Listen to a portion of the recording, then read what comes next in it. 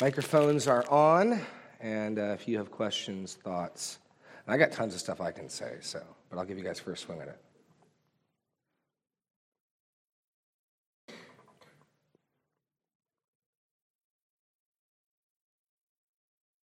Okay, I'll start it off. Oh, we had the hands? Good. Oh, okay. In the nick of time, Greg.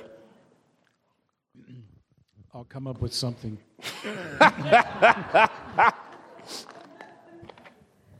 I assume it's fair to say that the 10 servants, one way you could divide the 10 servants from the citizens are believers and unbelievers.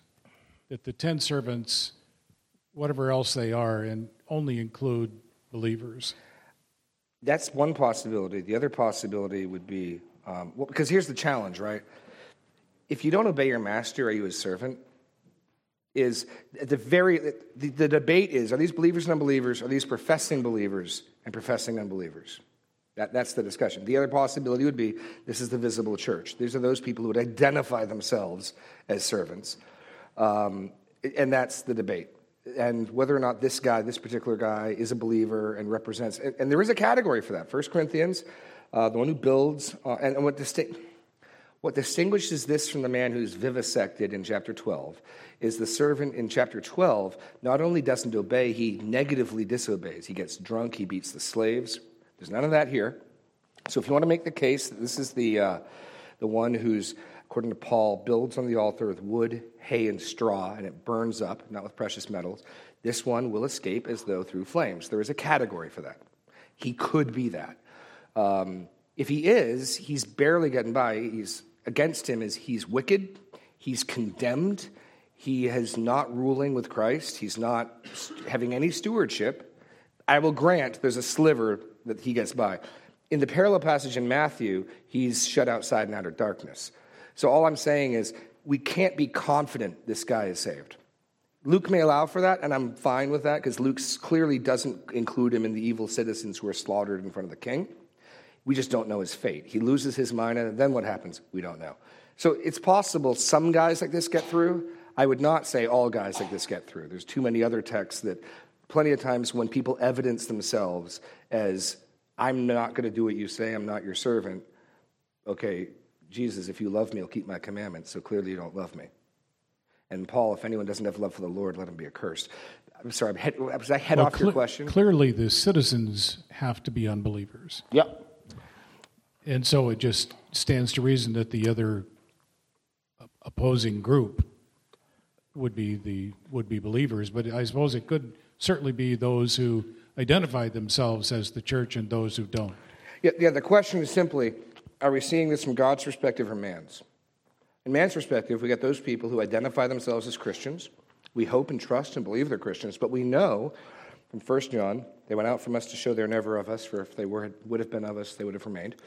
There are people in the visible church who prove ultimately not to be Jesus' sheep. So from man's perspective, there's tares sown in among with the wheat.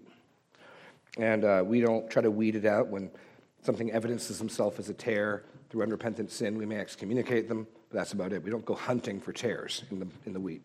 But from God's perspective, there's those who are his people and those who aren't, and there's no mixing or anything. So simply the question is, are we looking at this from which vantage point? And an argument can be made for both, and I'm not going to get dogmatic on either one. Dave. Just following up on that, Yeah.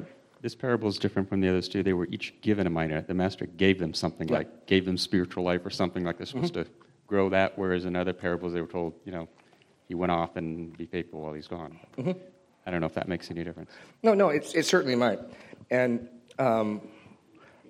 so if you're viewing the mind as spiritual gifts, then that would strengthen the argument of this being a believer. On the flip side, you could argue, well, God's given an endowment to everybody. He's given you health, he's given you intellect, he's given you certain blessings. He's apportioned a measure of grace to everybody. I mean, for the simple fact that we don't go to hell upon conception is grace. So, sure. Linda Chisholm has the answer. Ha! No, I have two questions. Yes, ma'am. Are you going to bring up Archelaus? Oh, good. Good. Okay. Okay, so I understand this is a parable. So when it says that he went into a far country to receive the kingdom, so typically it's the reverse of that. They receive the kingdom where they are, like David, because that way it's confirmed with all the citizens that they are the king over this area. So is it said that way more or less to just assert that it is Jesus going away and coming back? Well, I think it's said that way because under the Roman rule, that is what you do. One of my commitments in exposition is that Luke's going to tell us what we need to know. We know from Josephus there's a historical event that happened about 20 years before Jesus said this that models this almost perfectly. And I don't think we need that to understand this, but it does make it clear that Jesus isn't just making a scenario up. So Herod the Great in 20 BC or 40 BC becomes king under Caesar over the area of Israel. When he dies, he gives his kingdom, breaks it into three to his three sons, but each of them has to go to Rome to petition Caesar to become fully, because it's not really his authority, it's Caesar, so he can suggest his sons get it, but Caesar has to say, okay. So Archelaus, who was ruler over like Israel and Judea area, Archelaus has to go in 4 AD to Jerusalem, to Rome to become king. But the Jews so hated him that they sent a delegation after him to petition that he not become king. So with that background, that's the practice in the day. And so Jesus is picking a plot device that isn't like, when on earth would that happen? But under Roman league, anyone who wants to be a ruler of a sub-kingdom has got to get it from the Caesar. So Archelaus goes and appeals to Augustus and gets made king. I just don't think that that's necessary to understand Luke. It does help make it clear that what Jesus is describing has at least some near referent so that people are like, but that's the pattern. Under Israel, you're made king in the land by God. So I think this is the scenario under, the parallel would be someone under Roman rule is going to a far land to be made a king, to receive a kingdom, something like that. In Jesus' case, he's going to heaven to receive a kingdom, not Caesar, and then the analogy breaks down. So that's one question. But that's half a question. Okay. Well, because you caused another one. Oh, okay. Okay, but just the very fact that this person is going there, it's not like like you said, it's not an election. They're going there to receive this. So this delegation really, because, it's going to happen. Well, actually, in Archelaus' case, the delegation had some effect. Augustus let him be the ruler of the region, but he withheld the title of king from him. He gave him some other title, a lesser title. So actually, there was enough listening to the Jews who despised him. And basically, from Rome's point of view, the Israelites were constantly rebelling, constantly a problem. And so there's this sort of, okay, you guys settle down. We're not going to settle down. Okay, he won't be your king. He'll be your regent or whatever. He gets some lesser title. He's functionally still got the kingdom. But God's not getting elected. But in the Roman Empire, citizens have some right to protest. Caesar took into account what they said, even if he didn't weigh it very heavily. Okay, so the second thing, so in verse 26, so it's talking about, hang on, let me get there, sorry.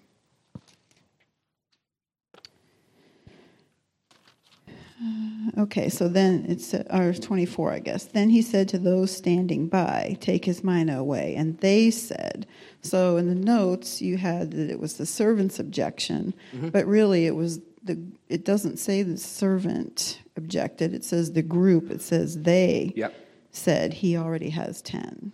Here's why I think it's the servants, and there's some debate among commentators. So if you follow the flow of the narrative, you get to verse 15. When he returned, having received the kingdom, he ordered these servants to whom he had given the money to be called to him. So all 10 of the servants are there. The people who aren't there are the citizens because they have to get summoned. So unless you want to invent another category, other servants other than the 10, he's just dealt with each of the 10. We know they're there because the guy with 10 manas is there. So is it possible other servants, other than the servants who are given 10 minas, are saying it as well? It's possible. They aren't ever mentioned. So it's some form of household servants. It's not the citizens, because they have to get summoned in verse 27. As for these enemies of mine who did not want me to reign over them, bring them here. Well, they're not here. So who else would you suggest it is? Well, no, I wasn't thinking Okay. it was the citizens. I was just, it just seemed like you were saying it was the one who he took it away from was No, I don't think objecting, it's but this not one, says it's they said. I think it's probably the 9 servants and maybe some other attending servants who went and got them, because somebody went and got the servants, right? So I'd say it's the household servants, this guy's servanture, that's a word, who are saying this in surprise. And they're surprised at the liberality, and they're surprised at the grace. He's given even more to this guy. He's given 10 cities. Now you're going to give him this guy's last mina? Absolutely. Because if you're faithful with little, you'll be faithful with much. And on the other hand, this poor guy, all he has is 1 mina. Tough. He was unfaithful. Take it from him. No. It's God's kingdom doesn't work that way. There's no runner-up prizes. Calling the bystanders the servants? Yes. Well, they're not the citizens, because the citizens have to be summoned. And we know at least the bystanders are comprised of the 10 servants, because they got summoned. Could there be additional servants? Sure, there could. But it's not the citizens. It's not the enemies. Some have even suggested, because in the Greek there aren't clear quotation marks, some have even suggested that 25 is the people listening to Jesus interrupting. Possible, but unlikely. But some have actually suggested, some commentators even suggested that as Jesus tells this, those who are listening go, Lord. The they references all the way back to verse 11, in other words. Unlikely, but possible. Grammatically possible, unlikely. But, so yeah, you can make the they whoever you want. They're not the enemies. This isn't a wicked response. We're not to read this as corrupt. I read one commentator who tried to suggest that. This is, I think, just shock and surprise. But Lord, he already has 10. Oh, I know. I'm telling you, whoever is faithful will be faithful in much. He'll be given more. That's the point. The objection isn't wicked. Yeah, I didn't take them as the corrupt. I just, I guess I was having a difficult time making the connection that the bystanders were the servants, but in the context, it does seem like that may be. Well, at least the servants are part of it, because they're there. Mm-hmm. Whether other people are there, well, sure, by implication, somebody had to go get the servants, or some. I don't know. Just at least in our culture today, a bystander is generally somebody that is really not engaged necessarily. They're just in the background, watching this unfold, watching whatever unfold. And a bystander is a bystander. They rarely. Right. They might speak up and say something, but they're not really part of the narrative necessarily. Right. Well, I think the fact that they're not even identified is really they put the ball on the tee. Look at all these sports metaphors. They put the ball on the tee so that Jesus can then give his. Is that football? No, basketball. No, basketball. Basketball. Gotcha. All right. And they set up for Jesus to give the ethic. Right? In verse, really, the only reason he responds with the moral of the story is because they tee it up for him. Sure. So I think who they are is unimportant. They tee it up so he can then give the ethic. 26, I tell you, to everyone who has, more will be given, and from the one who has not, even what he has will be taken away, which he's repeated from 8:18. So this is clearly a repeated ethic of Jesus. He doesn't just teach this here, he teaches this in other places. And so that's really the emphasis of this. So I wouldn't get too hung up. The only question of why I want to rule out the townspeople is there was one person over. You got to be careful when things sound good. They're shocked at grace. The unbelieving heart is always shocked at God's grace. And he was trying to say it's the townspeople. And they're just, they have to get summoned. So it's weird if they're there. I suppose maybe some of the townspeople are there. It's conceivable. Yeah, really, honestly, it was not a question of mine. But it was Linda's, so I thought, hey, that doesn't. I got you. Yeah. It's just that's your shepherding heart, Al. You're just I'll come alongside. But since I've got the mic, I do have another question. Okay.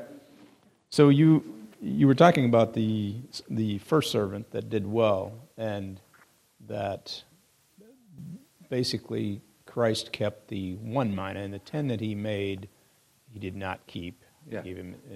So I understand your thinking and logic, but how do you deduct that was probably the way it was?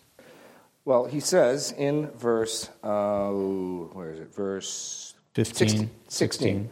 The first came and said, Lord, your mina has made 10 more. So one mina made 10 additional minas. How many minas you got? 11 minas. Sure.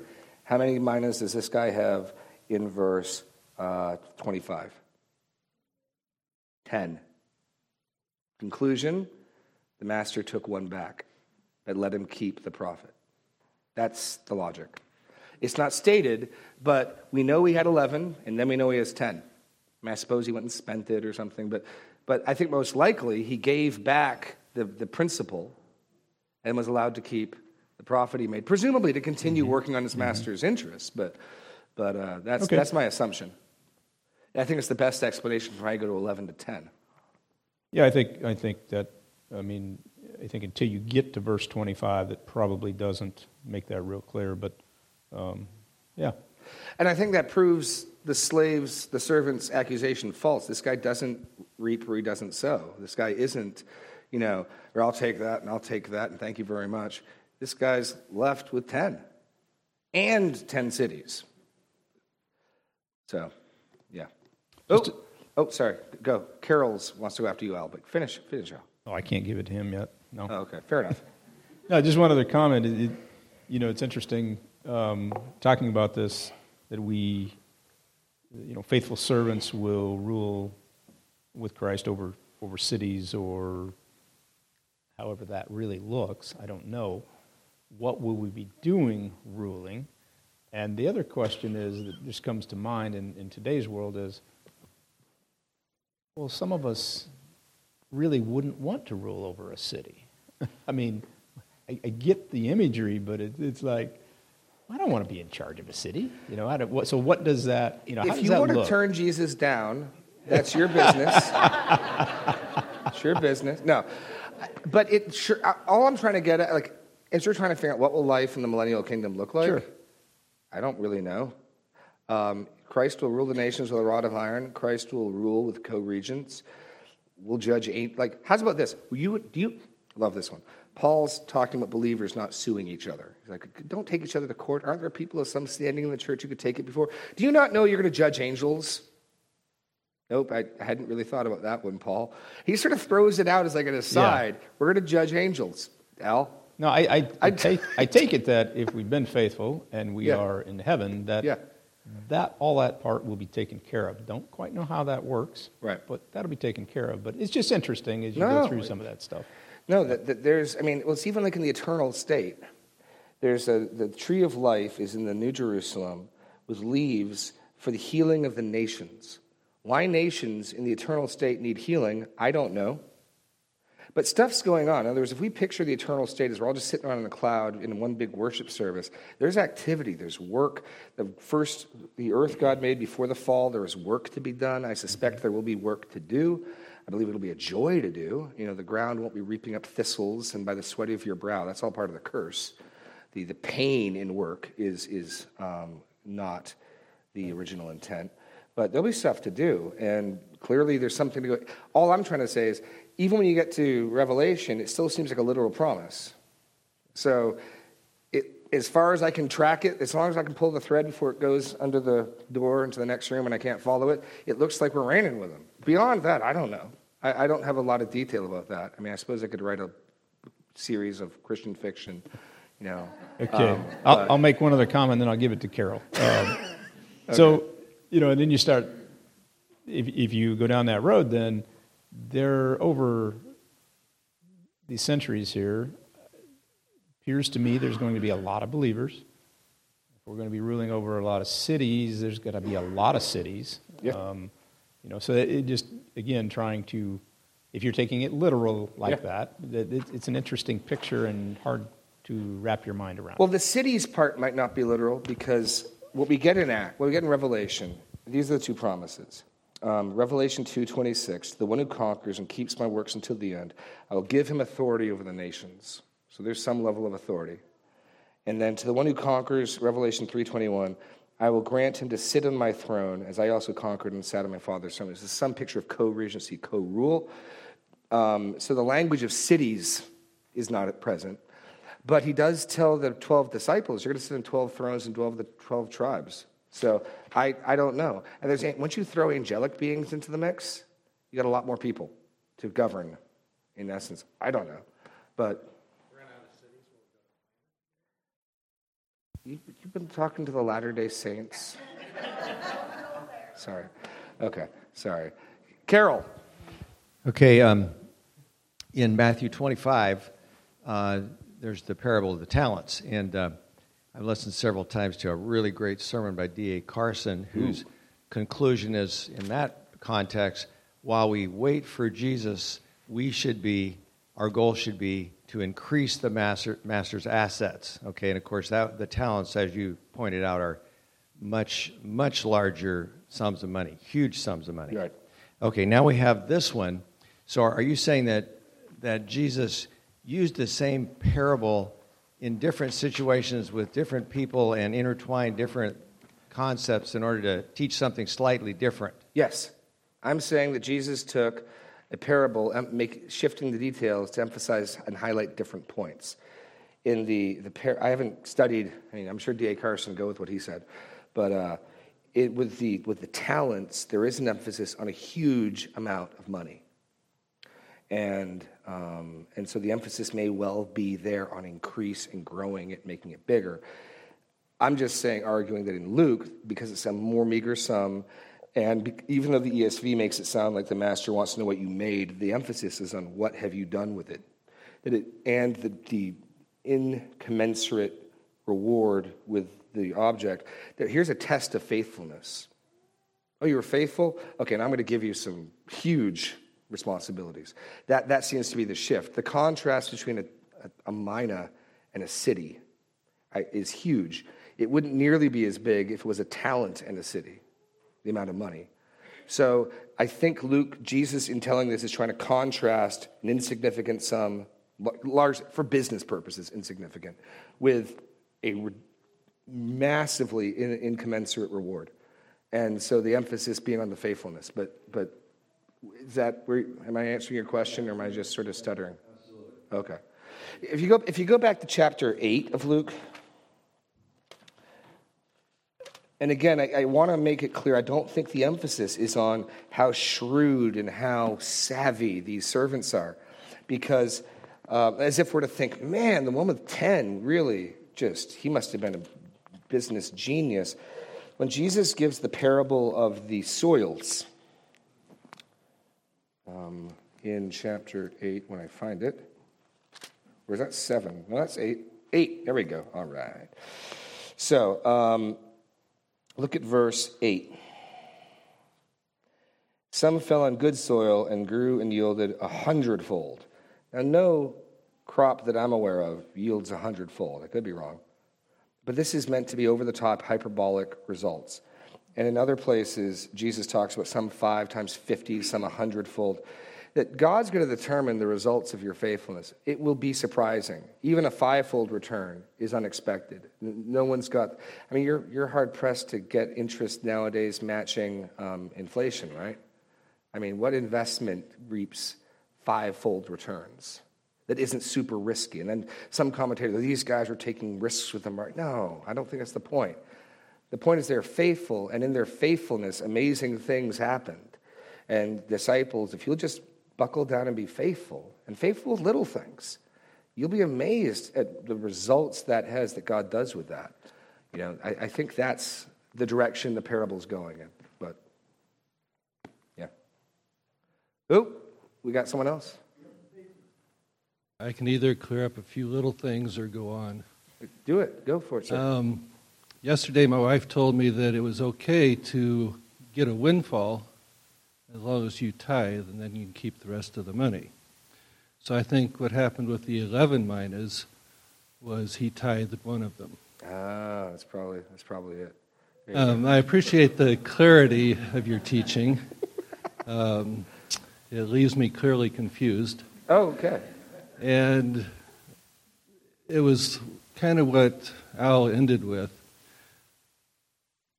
why do we need a government in heaven when we have a Lord and Savior on the throne whose glory lights up the whole place?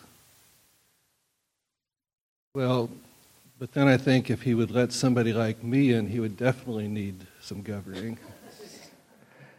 Well, let me take a swing at that for a moment.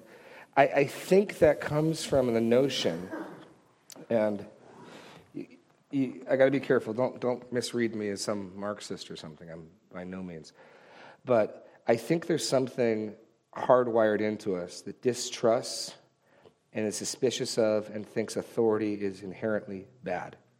And certainly with human authority, that is regularly the case. Authority corrupts, absolute authority corrupts absolutely. And so we look at rules and authority, submission and structure, and unless we're careful, we look at it as negative. In God's case, we give him a pass because he's God, so it's got to be okay.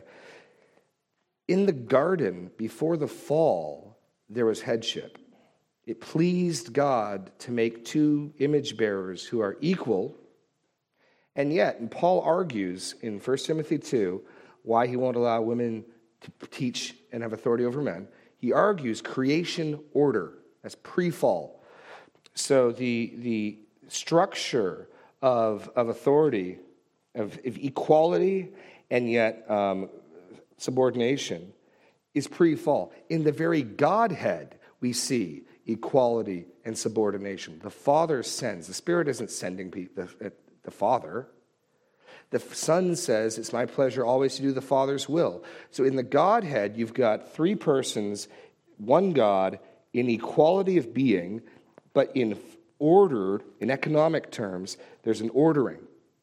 And it pleases God in his creation to do the same thing. It evidences his glory. It pleases him. I mean, the little subtle things you pick up from the Genesis account, God didn't just make the heavens and the earth and make man. He said, let us make man in our own image, then he made man. Here's a God who plans and purposes what he will do and takes counsel with himself. And so, yes, God could simply say, everyone's sinless and I'm on the throne, go do as you please. That is not what pleased God to do, and it wasn't what God pleased to do in the garden. The man and the woman had work to do. They had responsibilities. Adam was given a helpmeet. So even pre-sin, there's structure, there's purpose, there's order. So I'm not surprised when I see something similar in the eternal state. What that'll absolutely look like, I know not. But I suspect most of our notions of why do we still need authority and why do we still need structure comes from our assumption from years and years of living with sinful authority that it's always bad. But it's not always bad. So I don't go further, but that's my initial salvo. So we frequently run into these philosophical foils that, to my mind, can't make sense. Okay. And yet you say it's clearly stated both ways at the same time. When I object to that, is that the grumbling person, the disbeliever, the one working against the ruler?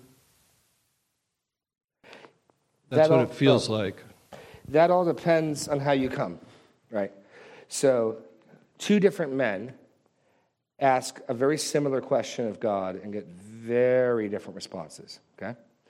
So Habakkuk asks God, why is there so much evil, and why aren't you dealing with Israel? And God comes, and he answers him, doesn't rebuke him, says, I'm going to raise up Babylon to punish Israel, and I'm going to deal with this. And Habakkuk says, whoa, okay. Job asks a similar question. Job does it a little bit differently. He wants to call God to court. He doesn't start out there. But by the end of his exchange with his interlocutors, he wants to call God to court. He's lamenting the fact that he doesn't have an attorney. He's God, so I can't call him to court, but I'd like to call him to court. In other words, God, you got some explaining to do. And God shows up and just blasts Job. I mean, he eventually restores him, but it's who on earth do you think where were you when I made the stars, Job? Answer me. And Job tries to get out of it a couple of times. I put my hand over my mouth. Nope. Gird up your loins like a man. Answer me. I'm not done yet. Where were you when, and he just keeps going. So we can ask questions. It's the difference between my child coming to me saying, Dad, why are we doing this? I don't understand. And a child saying, we've all heard this. You can't do, Mommy said that I could, and they're talking to you like you got a reckoning to do. I don't know from your speech, I don't hear anything belligerent. If you're asking like the child, I don't understand, Father, this is confusing. You're in good company. Like, praise God, that's cool. If you're saying, God, you got some explaining to do, then yeah, that's not good. But I don't know the state of your heart. Nothing you said clearly sounds like the latter. So,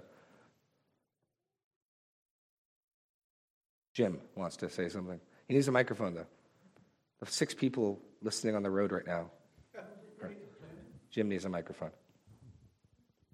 Sometimes in Scripture, the parables or other places talk about things in the future, and sometimes I have trouble differentiating the millennial kingdom from the eternal kingdom. Well, that's a good distinction. Actually, and this goes to your question, Steve.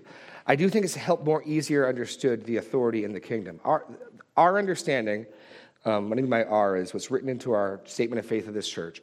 My understanding of the Bible, and good Christians disagree on their reading of eschatology.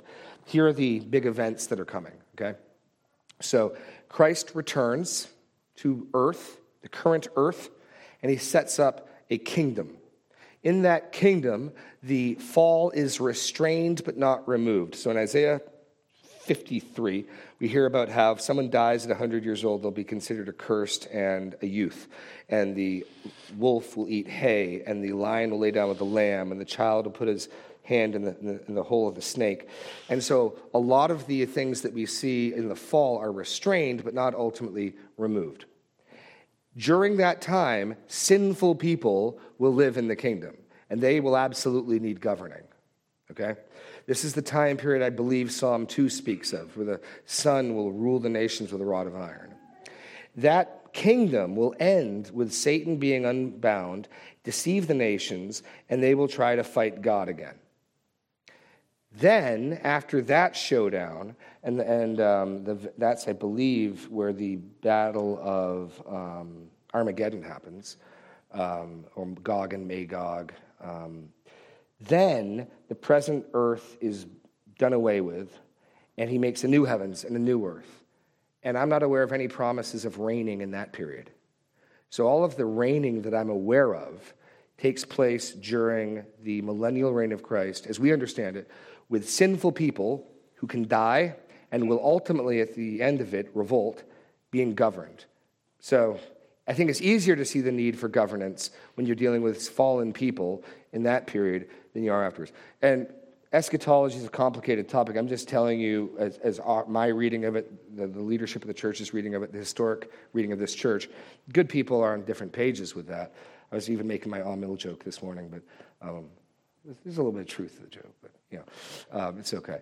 But that I think helps it as well. What Jim's pointing out is, I'm not aware of reigning and governances and that type of thing after the kingdom. But I don't know if that helps or further muddies the water, but I thought that was helpful, Jim. Thanks. We got 5 minutes. One more. Candy Jackson. I have a quick question back to the talents. I always read all of these talent parables as that was people, not money, and it's us doing what God's called us to do, make disciples of all nations. So is that not the talents we're sharing that he gives us? To what he gives us, we are to go back out and tell others about him? Because he doesn't care if we have money. We don't need money. Sure. You got a parable, and the parable is like parallel lines. You lay the parable down against reality, and at some points, the parallels line up. So in the parable, they're given money, no question about it. They're given money, and they make money. In reality, I think the corollary would be, where does the New Testament speak of Christ gifting his people? Well, I view that as the spiritual gifts. If you go to Ephesians 4. I think it was in the notes, but I was long-winded, so we didn't get there. But in Ephesians 4, we get very similar language of a king receiving a kingdom and then giving out gifts, which is very similar language. We get to Galatians. Ephesians. Okay. So if we go to verse 7 of chapter 4. But grace was given to each one of us according to the measure of Christ's gift. So there's been a gift of grace given to each one of us. And then he quotes the Psalm 68. Therefore it says, when he ascended on high, he led a host of captives and gave gifts to men. So the picture is a victorious king who's freed people. He's got them in his train, and as he returns victorious in battle with these freed people, he's giving gifts. In saying he ascended, what does it mean that he also descended into the lower regions of the earth? He who ascended is the one who ascended far above all heavens, that he might fill all things. And he gave, what are these gifts of grace that were given? The apostles, the prophets, the evangelists, the shepherds, the teachers, to equip the saints for the work of the ministry, for the building up of the body of Christ. So I'd say part of the work of the ministry, the building of the body of Christ, is evangelizing. Part of it is raising your kids. Part of it is speaking the truth to your neighbor. So yeah, he's not giving us money. In the church's point of view, it's not God's given each of you some money and make sure you put it in the plate. God's given you grace gifts to advance his kingdom. Be faithful with them. You say, okay, how, where? Well, depending on your circumstance, that's going to look different. There's some things that are not optional, like parents' responsibilities to children, not optional. Husbands' responsibilities to wives, not optional. Other things, there's a lot of freedom.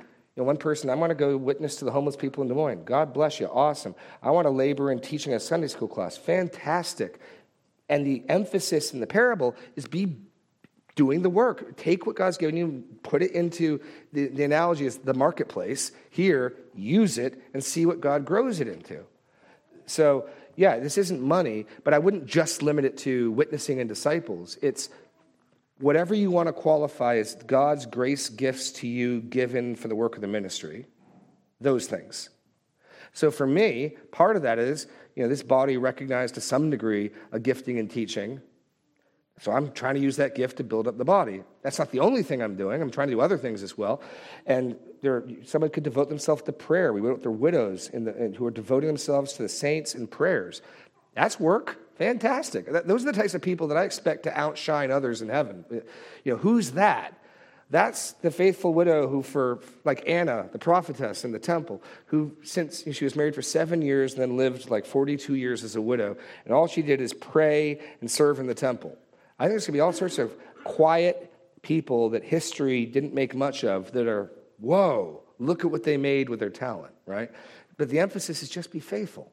Just be faithful what's in front of you. And part of that is as opposed to, and I'll close with this, I've met some people, I can be guilty, that's why I used the example of, I wasn't planning on it, came to me in the moment, to justify faithlessness in small things, because I got big things on my mind. I can't be bothered. Well, Greg Sweet said it best. He gave me a critique my early years here. I listen, Greg, I pay attention. He said, Jeremy, you make your list and you prioritize it. But those things that didn't make it high enough to get done today, rather than being put to the top of tomorrow's list, you make tomorrow's list and prioritize it so the same thing could be at the bottom 6 days in a row and never gotten to. That's a pretty fair description, I think.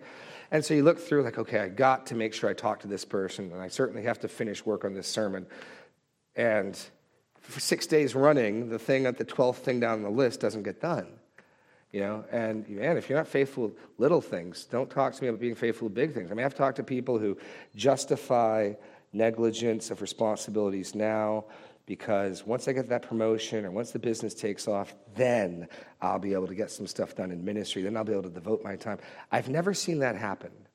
I've never seen the person who neglected their home, their family, church, because they were, just let me get this thing going, and then, maybe it does happen. I've never seen that. What I have seen is people like the Macedonians be faithful with very little, and God honor that and keep giving more and more and more and more. So I think this parable works against the notion to get out there.